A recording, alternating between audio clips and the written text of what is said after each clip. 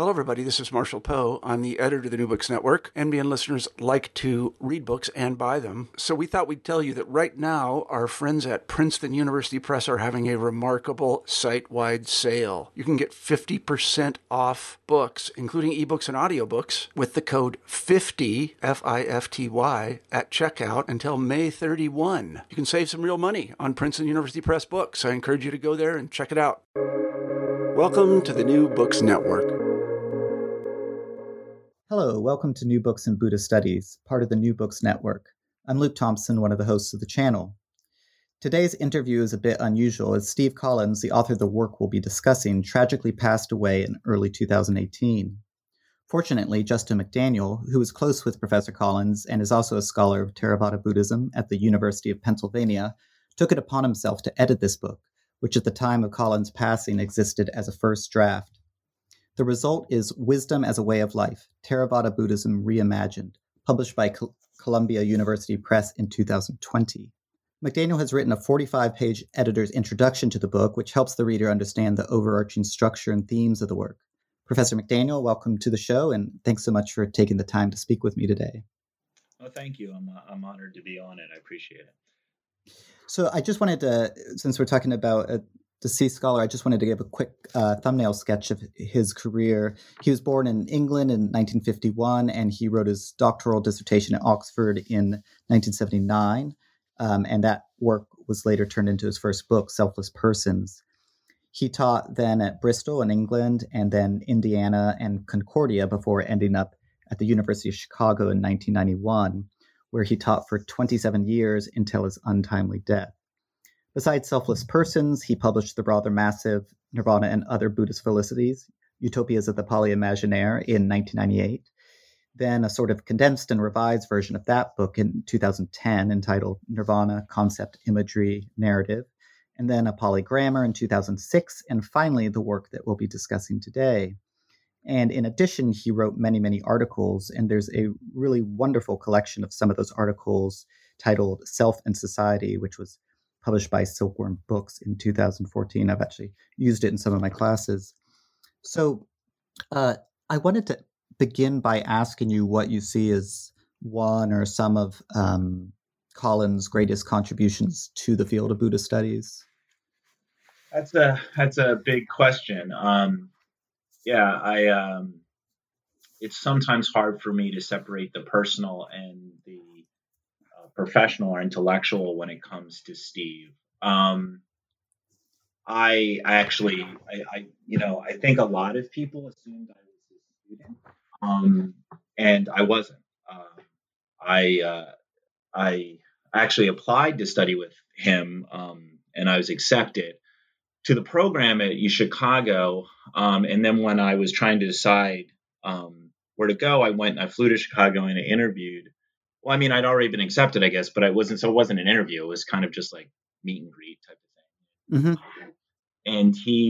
And I told him, I mean, he knew what I was going to work on. He read my proposal and everything. And he was really nice. And he just said, like, that's great. I think it's, great, but I'm not going to be much of a help. I have no interest in Thailand. I'm interested in the vernacular. And like, I'll like work with you on Pali. And I'm like, well, that's not what I want. And so like, I didn't go. I didn't study with him. And so it's really that was in 98. And he seemed exhausted, he had just published the Nirvana book, and I don't know, he changed so much. And once I was in a doctoral program and we started to meet up, we met in Thailand, and I gave a talk early on, and like my first year as a professor in Chicago, we just ended up, he visited Harvard a couple times when I was there, and like gave a talk. Like we ended up becoming friends. Like we became friends like outside of work. I think we both smoked. We both Irish. Like I don't know like what it was. Like we talked about music a lot. And like our work is so completely different, and our approach is completely different. Our training is, little similar, but pretty different. And our writing styles are just completely different. And like it just, I don't know. And so I guess Steve never trained me. He never, and, we wrote an article together in 2010 on Thai nuns and poly education. And we did field work together. And I did like the translations, the field work, like, interviews in Thai and things. And, he, there were ideas were his in the article. And then we went through the field notes together, and we kind of saw aesthetics and beauty as kind of the most important thing out of that. I just remember, like, we always just had good conversations, but it was never something where I felt like I want to learn this with Steve, and this is Steve's contribution to my intellectual life, or this is, I just never saw it that way. And so when you ask the big question about, I can say what I think he meant to other, but I don't, what he meant to me was just so, it was the little conversations, not really the big ideas, like, and I mean, his biggest contribution, of course, is the concepts of the imaginaire. Big contributions is Selfless Persons, which is 1982, which is still used today. I still use it, and a lot of people do. Charlie Hallisey in his Afterwards talks about the importance of the book. Charlie Hallisey actually is the one who gave me that book originally, I think. And, there were so many things he was known for. And I think a lot of times it was just like his kind of aggression and his acerbic wit and the way he was with people. Like, it's almost like there's so many ideas he was known for, but I think sometimes Steve looms large. Like, there's almost an idea of Steve more than, you know what I mean? Like, Sure. Yeah, so I'm really not answering your question. Yeah. No, that's fine. Well, look, let me go on to the next question, because that's a little more specific. You and that's you talked about. I mean, he was educated at Oxford, and I mean, in a rather what I guess nowadays we think of as a traditional manner, very textual, not working with vernaculars. But then you talk about how, and you just gave that example of when you visited him, and he said, well, I have no interest in Thailand or the vernaculars. But you note that his approach to today Buddhism changed during the past decade or two of his life. And in your introduction, you state, and I quote, Steve's growing interest in the world of Buddhist studies beyond the close study of Pali and Sanskrit texts in the last 20 years of his short life led him to lash out at times at his former self and his early training. So can you explain? I mean, I think maybe we all understand this shift. I mean, the whole field sort of shifted a bit in that way. But I mean, how do you think this came through in his work? I think he came through a lot of ways. Steve, I think if he was here, he would attribute that change to Nancy Eberhard. Nancy Eberhard's book really affected him, and Nikki Tannenbaum's book really affected him, both working on the Shan and in Burma and in Sipsong Pana area where Tom Borchardt, of course, worked a lot. And those two books. And then Jo Cook. Jo Cook was not his student, but she's my generation. And her book, she was doing her dissertation around the time he started getting interested in Thailand, and her book really affected him too, I remember. And Julia Casanetti's work when she was a doctoral student at Chicago. Steve was affected by his students. Like, he was affected, and he read a lot of people in like younger generations. He was no curmudgeon. He was no like, oh, only old work was good. You know what I mean? Like, he wasn't like back in my day. He was never like that. Like, he was like that with music, but he wasn't like that with other things. And so like those books, Nancy's, I think, and Nikki especially really affected him. Affect theory, even though he never used the term affect theory, he early on. Anne Hanson's work on emotions, I think, really influenced him. And so there was a lot of intellectual interests that were changing for him. But he wasn't an anthropologist. I mean, and he never wanted to be. But he was interested in kind of observing rituals and seeing. He became very interested in the way monks and nuns and lay people, in a sense, handled ideas coming from Pali texts and articulated them in certain ways. I think that if he has stayed around and worked, which he said he was retiring and not working anymore, so who knows. But he certainly was becoming more interested, I know, in kind of modern poetry in Thailand, and modern literature. And so at least he talked about it a lot. He was very interested in the questions of time and madness and how modern Buddhists understood madness, and then related that to ideas he saw coming out of Pali narratives, and just the very concept of living in time and what time meant. These are things he never wrote up, but he was quite interested. He was a really dynamic mind. I mean, every time you met him, there was a new idea, and only about 5% of his ideas really were, written down. I mean, his wife, I think, was she really was privy to, like, I think just and then Dan Arnold, his colleague at Chicago, were just so privy, I think, to much more than I was on a day-to-day basis, by far, that these ideas. And so he changed a lot, but it was a pretty dramatic change, and he was angry. I don't know about angry at his former self, but he certainly like in many ways rejected it. But then he had this great reverence for Roy Norman, K.R. Norman, who was one of his teachers, who recently passed away. It's sad that his great teachers passed away after his student. And Roy Norman, I think, was 94, and rest in peace. And he, so I know Roy Norman was a big influence on Steve too. But he did change a great deal, but he also appreciated change in others, I think. Like, he was very excited when people came out with new ideas, and he was also quite angry and impatient when people stuck with the same idea. Like, you know what I mean? If a person gave the same talk 3 or 4 times, or versions of the same talk over 5 years, Steve was very dismissive. He wanted people to push themselves intellectually. And I think a lot of people in our field, I think a lot of people in historical fields in general, or religious studies fields in general, they push themselves in terms of learning more stuff. They learn more information, they read more texts, or they learn a language better, or another language, or they go, they learn more and more about, less and less, I guess. And he wasn't like that. He never really developed new skills. He never developed learning new vernacular languages. He never, in a sense, changed the style of his writing. He never took on anthropological methods and theories and brought them to the field.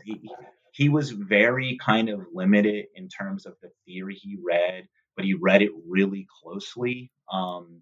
And he wasn't just coming up searching out was the latest new fad of ideas or anything like that. He was really, in a sense, non-expansive in his training, and incredibly intellectually expansive in how he asked questions and new questions he was bringing. And that I loved about him. Yeah. So moving on, I mean, one of the things that, and I can't remember if this is covered in part 1 or in your introduction, but he was, he was very skeptical about our ability to know with even a modest degree of certainty the ideas, practices, and daily lives of early Buddhists and Buddhist communities. And, I think he sort of quotes Gombrich as saying, well, in lieu of any hard evidence, we should sort of take the tradition's statements about the Buddha's past at face value until, contrary evidence is brought to light. And he thought this was ridiculous. And that's a generous term to say ridiculous. Yeah, that's in my introduction. So you're right. And he, but then of course he didn't think studying Pali texts, was, a useless endeavor at all. Other people, not at all. Right. And so, how did his approach here? And I'm kind of thinking here of this idea of silence that you discuss. Of his, and then also this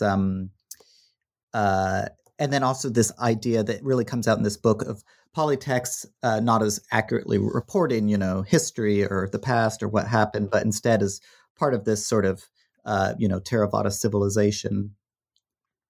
Yeah, I know that's a broad question. Those are Yeah. two. Yeah, those are two big. I see that's interesting. You're asking two questions about things that didn't really get into the final book. They were in this kind of really unformed first chapter. Mm-hmm. And so I didn't remove really anything. The first chapter was just not finished, and he had a preface, preliminary notes, and a first chapter that all kind of ran together. And then he had the second and third chapter, which are largely included intact in the book. I mean, with obviously, I had to add endnotes, and Sure. I just clean up stuff, but generally there. But the two parts you're talking about, I do include large sections of what he wrote in that draft in the introduction. And one's called Buddha Ghosh's Fantasy, and that's talking about the impossibility of history, and Richard Gombrich's work, and which, by the way, he's criticizing that idea, but there wasn't a malicious intent against him. Oh, of course not. Of course I not. never got that in. Steve attacked ideas. He didn't attack people. Sometimes maybe, but the interesting part about the impossibility of studying early Buddhist history, he believed in studying Pali text, but he really studied Pali text, as he would often say, like the way you should study, in a sense, Shakespeare, or the way you should study Tolstoy, like the way you should study Homer, like that.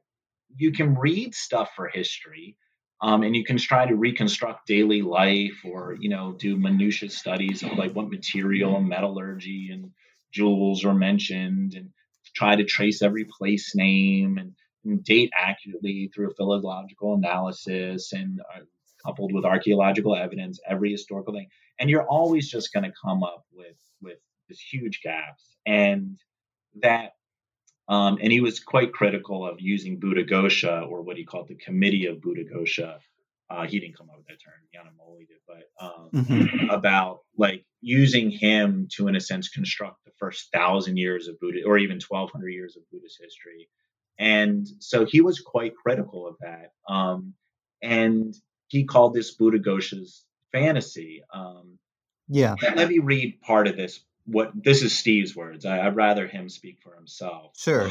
So he wrote, although some pre-Buddhaghosan textual sources and languages other than Pali do exist, all of them from the first 5th century AD, almost all modern scholarly accounts of early Buddhism, with only a very few exceptions, rely on the Pali canon, usually translations of it, of course. I call this Buddhaghosa's fantasy, not because I wish to criticize it or be supercilious about it, but simply as a phrase depicting the Pali canon as a roseate textual world of the imagination collected and instructed by Buddhaghosa as early days. But how much earlier? The evidence, as opposed to an over-optimistic, self-deluding guesswork, says it was just at the very least 500 years, and a very long time then is now. I use the word fantasy in a sense given the Oxford English Dictionary's imagination, the process or faculty of forming mental representations of things not actually present. Perhaps when Buddhaghosa collected and constructed as the canon was historically accurate, perhaps it wasn't. We don't, and we will never know. And I agree with that. I'm not an early textual scholar. I'm not, never have attempted to be, not interested. I think I read a lot of it. I learn from it. I give it to my students, certainly. But I do agree that, when we read this, we have to read it as ideas, and not have to, but I think the value of it is reading the ideas, which are just as relevant now as they were then. And that there's so much rich story in whether it's narrative literature at this time, or what Steve calls systematic literature, or that there's so much. And so a good historian of Denmark would not read Shakespeare's Hamlet for accurate histories of Denmark, right? I mean, there's yeah, okay, we might say a place name, Elsinore, okay, but it's much more interesting to know, in a sense, that Shakespeare might have lost his son Hamnet to death. His son died, And that emotional cost led him to write something called Hamlet that happened to take place in Denmark, right? Or maybe, or he just invented Denmark, you know what I mean, in his mind. Yeah. I'm not a Shakespeare scholar, but you know what I mean? Like that's, and the thing is, the lessons from it and the things we can relate to and the kind of soap opera quality of it. And I mean, so in a good way, and like this kind of dramatic, clash between humans and their emotions that is timeless. Like Steve wanted to make poly literature relevant to everyone. He wanted it to be read as world literature, the same way you would read, Attar's Book of the Birds or the El Cid, or you would read Josephus, or you would read Thucydides, you know what I mean? Or when you would read Mark Twain, for God's sakes, like he, for him, that he was this trained philosopher, studied classics, who was very good in languages, who loved the world of ideas. He loved the ideas of Buddhism, and he thought, well, these are really interesting ideas, and if we just relegate them to the study of the history of these mystical others, then they'll always just, in a sense, be in this corner of the humanities, and they should be at the heart of the humanities. They should be in discussions of any time we talk about world philosophy, philosophies of psychology, world literature, anything. They should be part of the conversation. And I think that's in many ways why he liked the University of Chicago.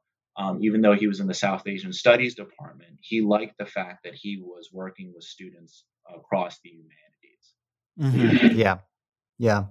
You have a nice quote. These are your words from the book that kind of sort of reinforces what you were saying there. It says, you write, Steve wanted to get away from the idea that we could use polytext to reconstruct a Buddhist path and to value it instead as beautiful and complex literature to wander in and wonder with. This book is a product of not dismissing Buddhist literature written in classical languages. Indeed, but for Steve, literature was like music, something to delight in and be inspired by, not historicize or use as evidence of something else. So music with that. Well, I sounded pretty good there. No, just no, but I forgot about that. But I would say no, that Steve, music was hugely important to Steve. I mean, his metaphors that he used, conversations that he started. The way some people like when I got on, the Sixers-Lakers game was ending, and Sixers won by 1, which is great. And like right before we started, and like. I grew up in a sports household. I didn't really play, and so I would use sports metaphors for things, right? My dad, drove trucks and talked about cars, and so I used car metaphors a lot, right? Like Steve was in the world of music. Like he talked in musical ways. He got along very well with my son. My son's a jazz musician. And Steve and him, they only met 2 or 3 times, but just had the most wonderful conversations. Actually, Steve's wife, when I was going through his library after he passed away, she must have given me 100 books on the history of jazz to give to my son. It was just, and he really had this mind where he didn't Charlie Hallisey put this very well in the Afterwards, I think. He stressed this point that Steve always said that, in a sense, Buddhists were humans first, right? And not everything they thought about was religious, and not everything they thought about was Buddhist, in a sense that, and Steve was a human being first,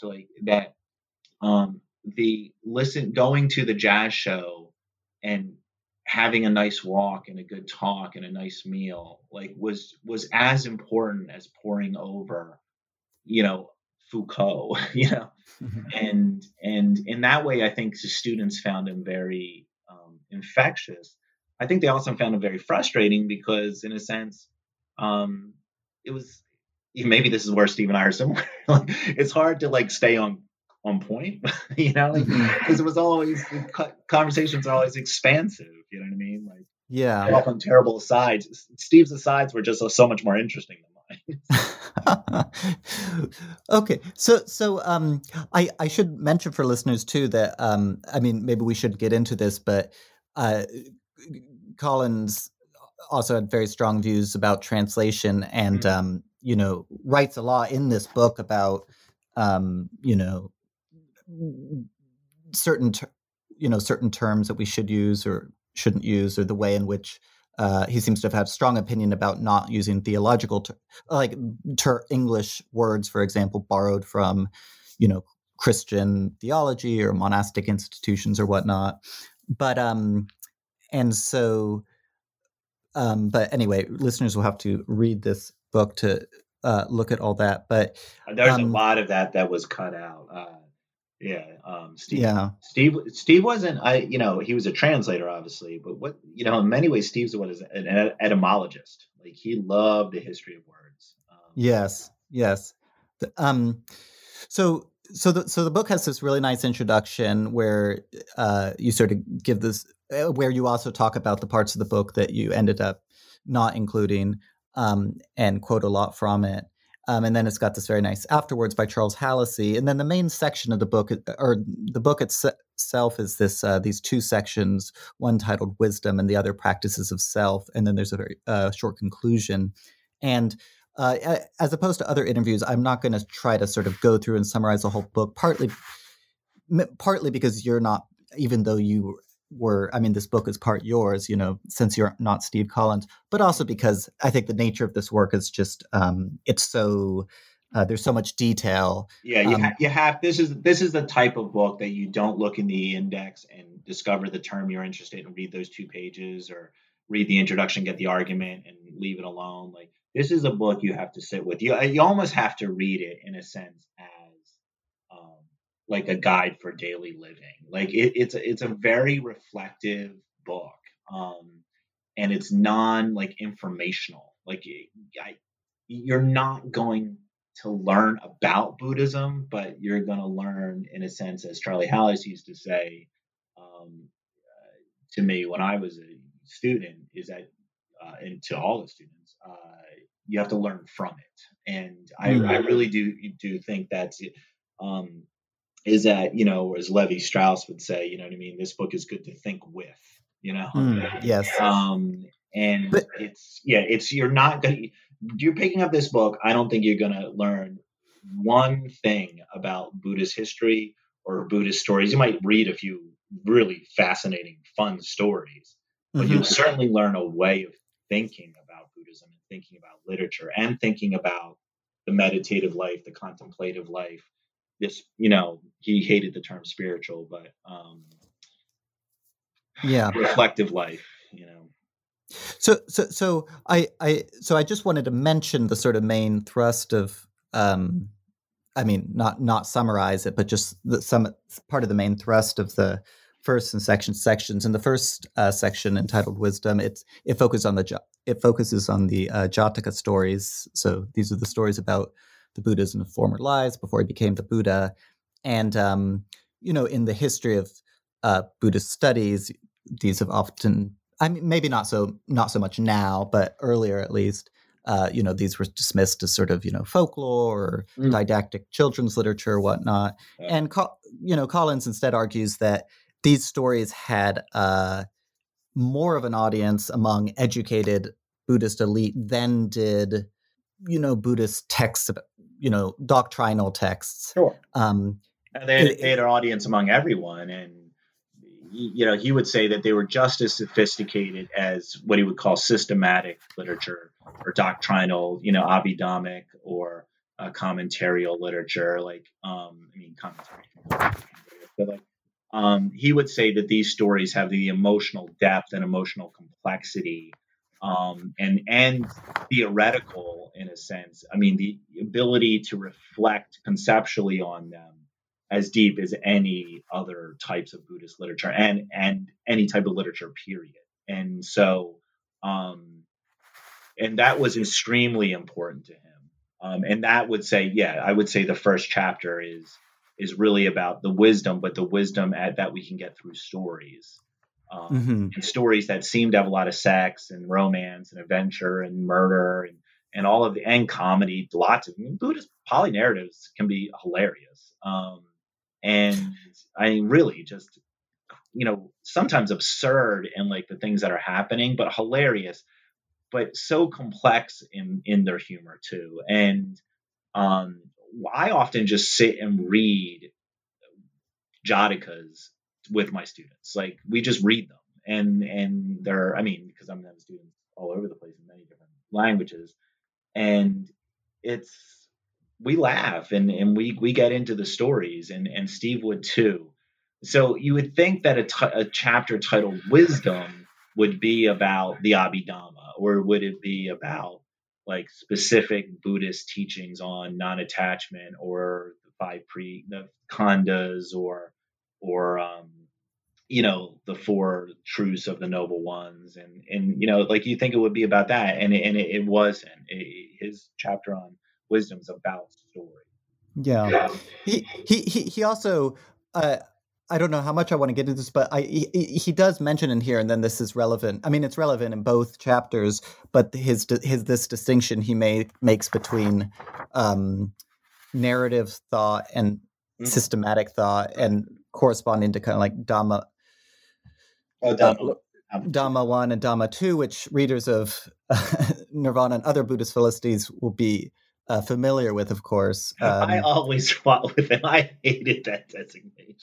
Yeah. Him and I argued about, not argued, I always lost the argument. So is that, you know what I mean? But like, I like systematic and narrative. It makes perfect sense. Yeah. So would you just kind of explain, like, briefly what this distinction was that he was making? Sure. He was saying that they shouldn't be ranked as one or the other, that somehow learning through stories was not as important as learning through doctrine, right? And in many ways, it was hard to identify what, if you really think about it, there's not a ton of doctrine sometimes in Buddhism, right? Like that it's a lot of story. Like narrative really dominates the pages. I mean, even in the Vinaya, like the Vinaya commentaries, and so it's just lots and lots of stories. And suttas are stories in a sense, right? And the Jatakas are stories, and the Dhammapada Atthakatha, which is very popular stories, and the whole, Khuddaka Nikaya, like is stories. I mean, not all stories, but a lot of them, or witty aphorisms and things like that. That these shouldn't be dismissed as like stories or miracle tales, or stories for children, or stories for a popular audience, and that the Abhidhamma, which not many people really read, is the actual 7 volumes they read in anthologies and commentaries and things, like if they read them, is reserved for higher scholars, and so that but you can learn, as he said, systematically. If this happens, do this. If this happens, do this. Or if you confront it with the problem of good, this is what's happening. This, and this. And, you have, the Abhidhamma in terms of it's about senses and the body and bodily reactions and emotional reactions, and the construction of the person and personhood and relations in society. And so it reads like a phone book in some ways, right? It's, what Heidegger would say, documentary. Like it's like systematically going through an instruction manual of daily or of the way the mind works, right? And narrative is about all the things in between. Like it's all the stories we tell, and all the stories we tell about ourselves to ourselves. Every person's biography, in a sense, is the story they tell themselves, right? And they tell themselves that story differently every time. And every person they meet, they tell in a slightly different way, right? And we're surrounded by people's stories, so much so when we describe other people, say I'm talking with my son about a person I met on the subway, I would tell, like, oh, this person had an interesting story. Let me tell you about what this person said. Like, and then their story that I was telling about will become my story. And then he might think that was funny and tell somebody else and become their story, right? That we learn through narrative, we learn through stories, we learn how to relate in the world. And Steve often talked about like how we teach each other and how we give advice to each other, and that we, in a sense, allow somebody to interweave their stories with ours, and that poly narratives did this because you would have these really great stories, and so many of them, there would be just endless content for sermons and endless contents for sitting around, monks and nuns sitting around, or lay people sitting around and telling stories, that in a sense people would figure out ways of acting through the stories. And more importantly is that there were so many characters in Polly's stories that in a sense you could find a character you could relate to at different times in your life. Like sometimes you would be this character in your life, sometimes you'd be this character. There's so much intrigue and betrayal and love and loss and death and relations between mothers and children and siblings, and questions about power and questions about longing, and questions about disease and death, and questions about duty and where to be a good daughter or a good son. Like there's just so many stories that everyone can relate to them. Everyone's lost someone. Everyone's gone through this type of struggle. Everyone questions their identity. Everyone questions what they should do with their life. Everyone questions, why wouldn't this person love me? And like any question that you ever have, any story that you involve in, any story that you're living right now will be present in so much Polly literature. There are just so many stories. It's an endless number of examples. So you can live in it, you can place yourself. And then second thing you can do is that in a sense, you don't get an easy answer. Like just as nothing in life is easy, is that it's always complex. There's always overdetermined reasons everything happens. And there's never a yes or no answer, is that these stories don't give a definitive answer about how you're supposed to solve a problem. They make you go through what the characters go through. And at the end, in a sense, you're still struggling about, do I agree with what this character did? Would I have done the same thing? And so you, in a sense, you don't give an answer, but you live the question, you live the struggle. And then finally, in a sense, you realize through reading these stories, and I think Steve would really argue this, that you're not alone, that whatever pain you're going through, you're not alone. And that there's such a value and wisdom to that, is that, I mean, imagine this. This is something that Steve and I talked about once, a long time. Imagine someone comes to you and says, like, they're really struggling and they're thinking about getting an abortion, right? And it's not a political thing. It's not a choice, pro-life or pro-choice. It's not that. It's that they don't, they know it's not the right time in their life. They know it's not the right person they want to be with, but they don't know. Maybe they can make it work. What if this child, could grow up and just be wonderful? What if their parents had aborted them? Like, they're talking to you, and they're sparing their, pain to you. And you sit to them and you say, like, well, Roe v. Wade said this, and you said that, well, the Bible says this and this, and this is when the life starts, and this is when a soul begins, and this is a child at 3 weeks can feel pain, and has fingernails at 8 weeks, or whatever, right? And they say, well, you know what? You should read the WebMD about this. This is what they say about abortion procedures, and these are the laws it states. You would not listen to that friend. You would walk away. You would say, that's the worst advice I've ever gotten. Or even worse, they don't give you a lot of information. They tell you what to do. You should definitely have this child because every child matters. Or you should definitely have an abortion because fuck that guy. Like he's not somebody you should have a kid with. Like you would not want that advice either. You wouldn't want a definitive answer, right? What you would want is the person to sit with you, relate stories that they've heard, films that they've seen, poems that they've read, friends that they knew in the past that might have had an abortion, a great, play that they once saw about this. You would want them to tell you stories. You would want them to listen and sit with you and share their story of pain. Maybe they haven't gone through that exact thing, but they have gone through, well, they didn't know if they should be with the right person, or they didn't know if there was such an idea of a soulmate, or they didn't know, you would want to hear them share a story because you were sharing a story. And for Steve, that was so important. It wasn't systematic knowledge. In a sense, it's fine and good. You learn from it. You document it. You shelve it, right? It becomes what I like to call, Steve didn't use this term, but Lauren Maturi, I like, a scholar of West Africa and Brazil.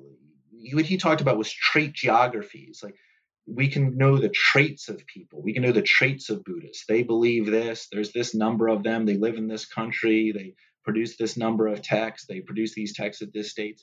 That's a traits of somebody. You get a trait geography of the people, Tori said, right? But Steve wanted to see the processes of way people think, right? And this, even though that's coming from a Tori, and I certainly abide by that, like Steve, I think, would agree with that he would say, in a sense, it's the way people think and the way that they work through problems are more important in terms of learning from that than the answers to the problems themselves. Mm. So that kind of relates to the second chapter in the book, Practices of Self, and here in this chapter, Collins says that one of the reasons he wrote this book was to, and I'll quote here, provide some comparative material to the work of Pierre Hadot on, to use the standard slogans, spiritual exercises and philosophy as a way of life, and to that of Michel Foucault on practices and technologies of self and subjectivity and truth.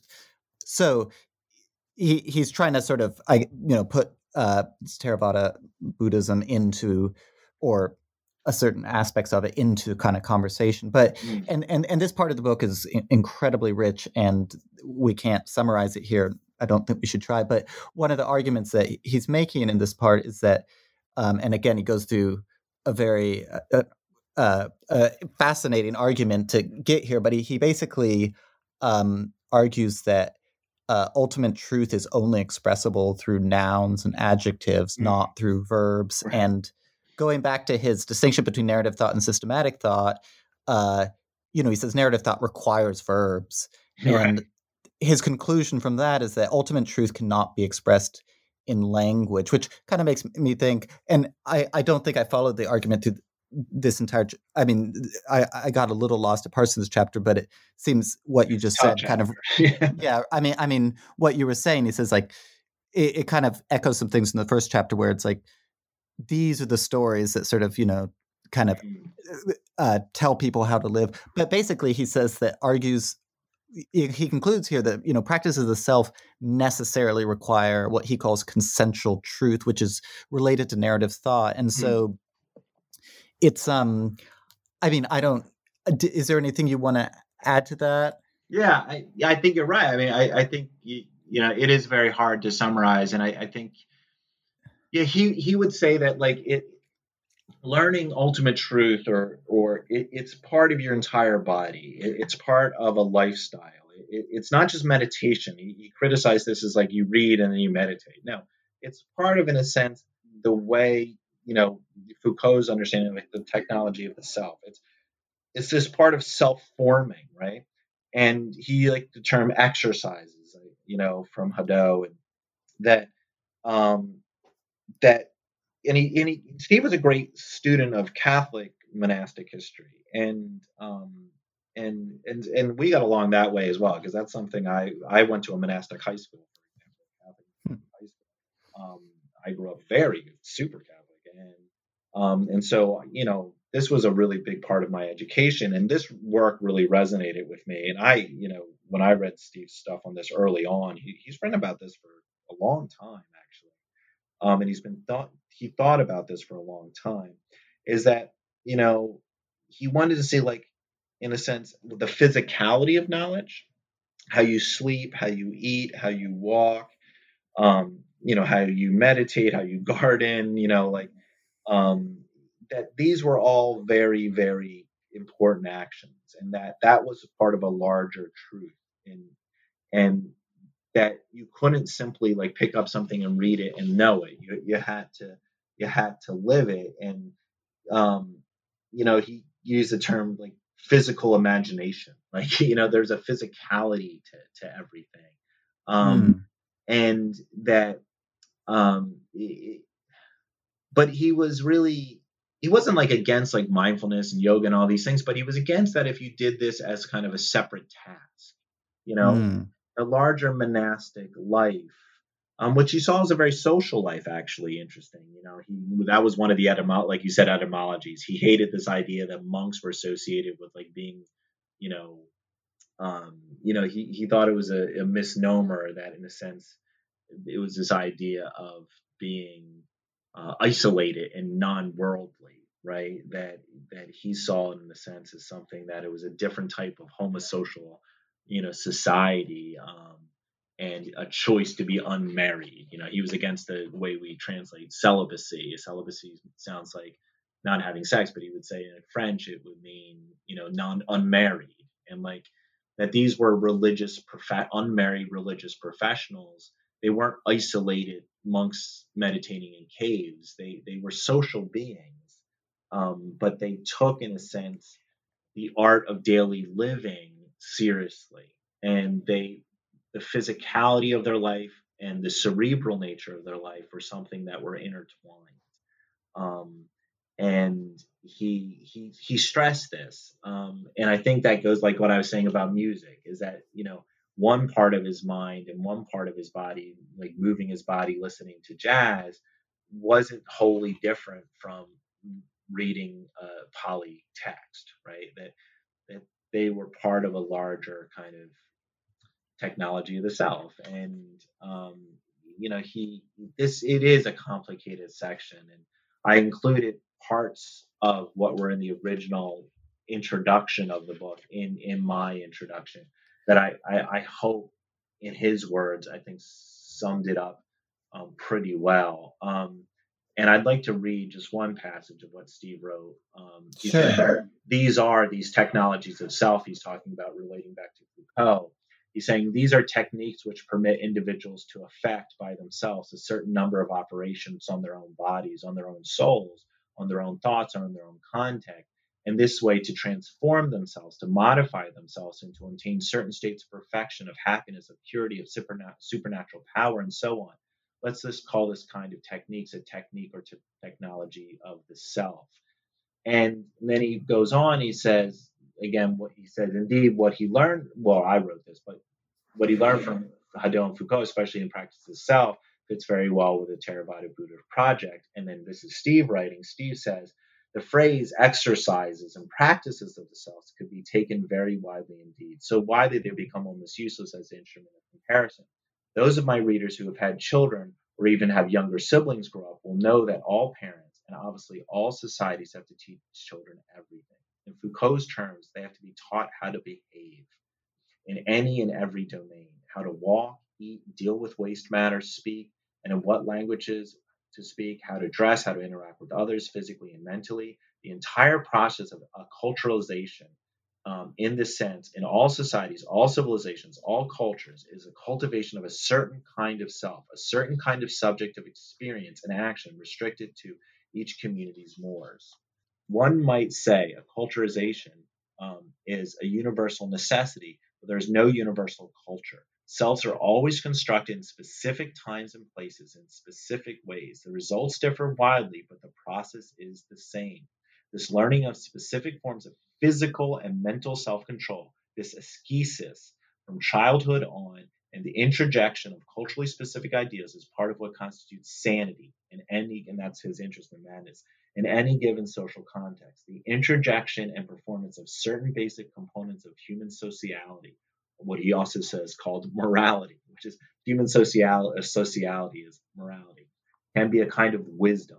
Promulgated at length in Buddhist texts, it is helpful in this context to remember that the French word sage, when used of children, can mean both wise and well-behaved.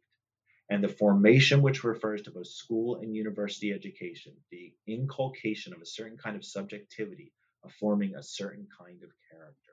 And this was hugely important, that in a sense, a self was cultivated, right? And it wasn't cultivated alone, it was cultivated in a society. And in a sense, Buddhism provides a wisdom of how that's done in that specific context. And that specific context can teach us things, just as a Catholic monastic context can teach something, but just also as a university campus can teach something about how the body comports, in a sense, learns wisdom through physicality and through sociality. And not just moral teachings, right? And systematic teachings. I thought he used Foucault and Hadot. And the funny thing is, I had read Hadot when I was a long time ago. And I thought it was kind of trite, to be honest with you. I just thought, like, what is the big deal about this? Like, this is like, like anybody who's grown up religious would understand this, right? But Steve made me read it in a much more profound way. And also, in a sense, Steve made me respect, in a sense, my own tradition and like my like own rituals in ways that I never did. Like, um, you know, that when you live and breathe the physicality of a religion, um, and I, I never reflected upon that growing up, and I think a lot of my students don't do that. They come to Buddhism because they want to learn cool Buddhist ideas or who hear about cool monks and nuns, and like they don't want to, in a sense, change their lifestyle. They just want to add on new knowledge to it and in a new cool story to tell someone. But like this idea of saying, well, what would it mean to comport myself and transform myself in these certain monastic ways? And then what would it mean to read texts doing that? I actually teach a class where students have to take dress restrictions, eating restrictions, sleeping restrictions, and they have to do it for 3 months. And I have to say, my students, in a sense, read Pali in very, very different ways after going through that experience. And Steve, in a sense, him and I talked a lot about this too. And he loved the monastic life. He loved being around monks and nuns in Thailand, and he delighted in it. He delighted in learning and watching people's lives, and he was monastic in his own way, like in his own like dress, even like God's sakes, he seemed to only have one shirt and one. No, he had 2 shirts. I remember, I mean, he had many more than 2, but like I would just always see him in just one of 2 shirts and like one pair of black jeans, and like he, that he loved Weber and like Tolstoy because they led these like monastic lives, but were lay people, like, you know what I mean? And like, yeah. And so like, I don't know, like this, for him, the body mattered, right? And then sadly, his body failed him, and it failed him he's so young, and so, yeah. Well, I think that's probably a good note to end on. I mean, I think listeners will realize that it's an extreme, from our conversation, that it's an extremely rich book. I've read Collins. I use some of Collins' both Nirvana books in some of my classes, and good choice. And I can say is that I always find his reading like slow going. And hard going, but rewarding. Yeah. Very rewarding, and something that one can go back to, and many times.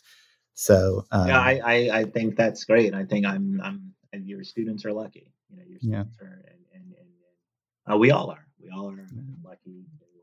I mean, Steve, my life will never be the same. Well, I want to thank you again, Professor McDaniel, for taking the time to speak with me today, and to our listeners. And that's it for today's New Books in Buddhist Studies. See you next time. Thank you very much.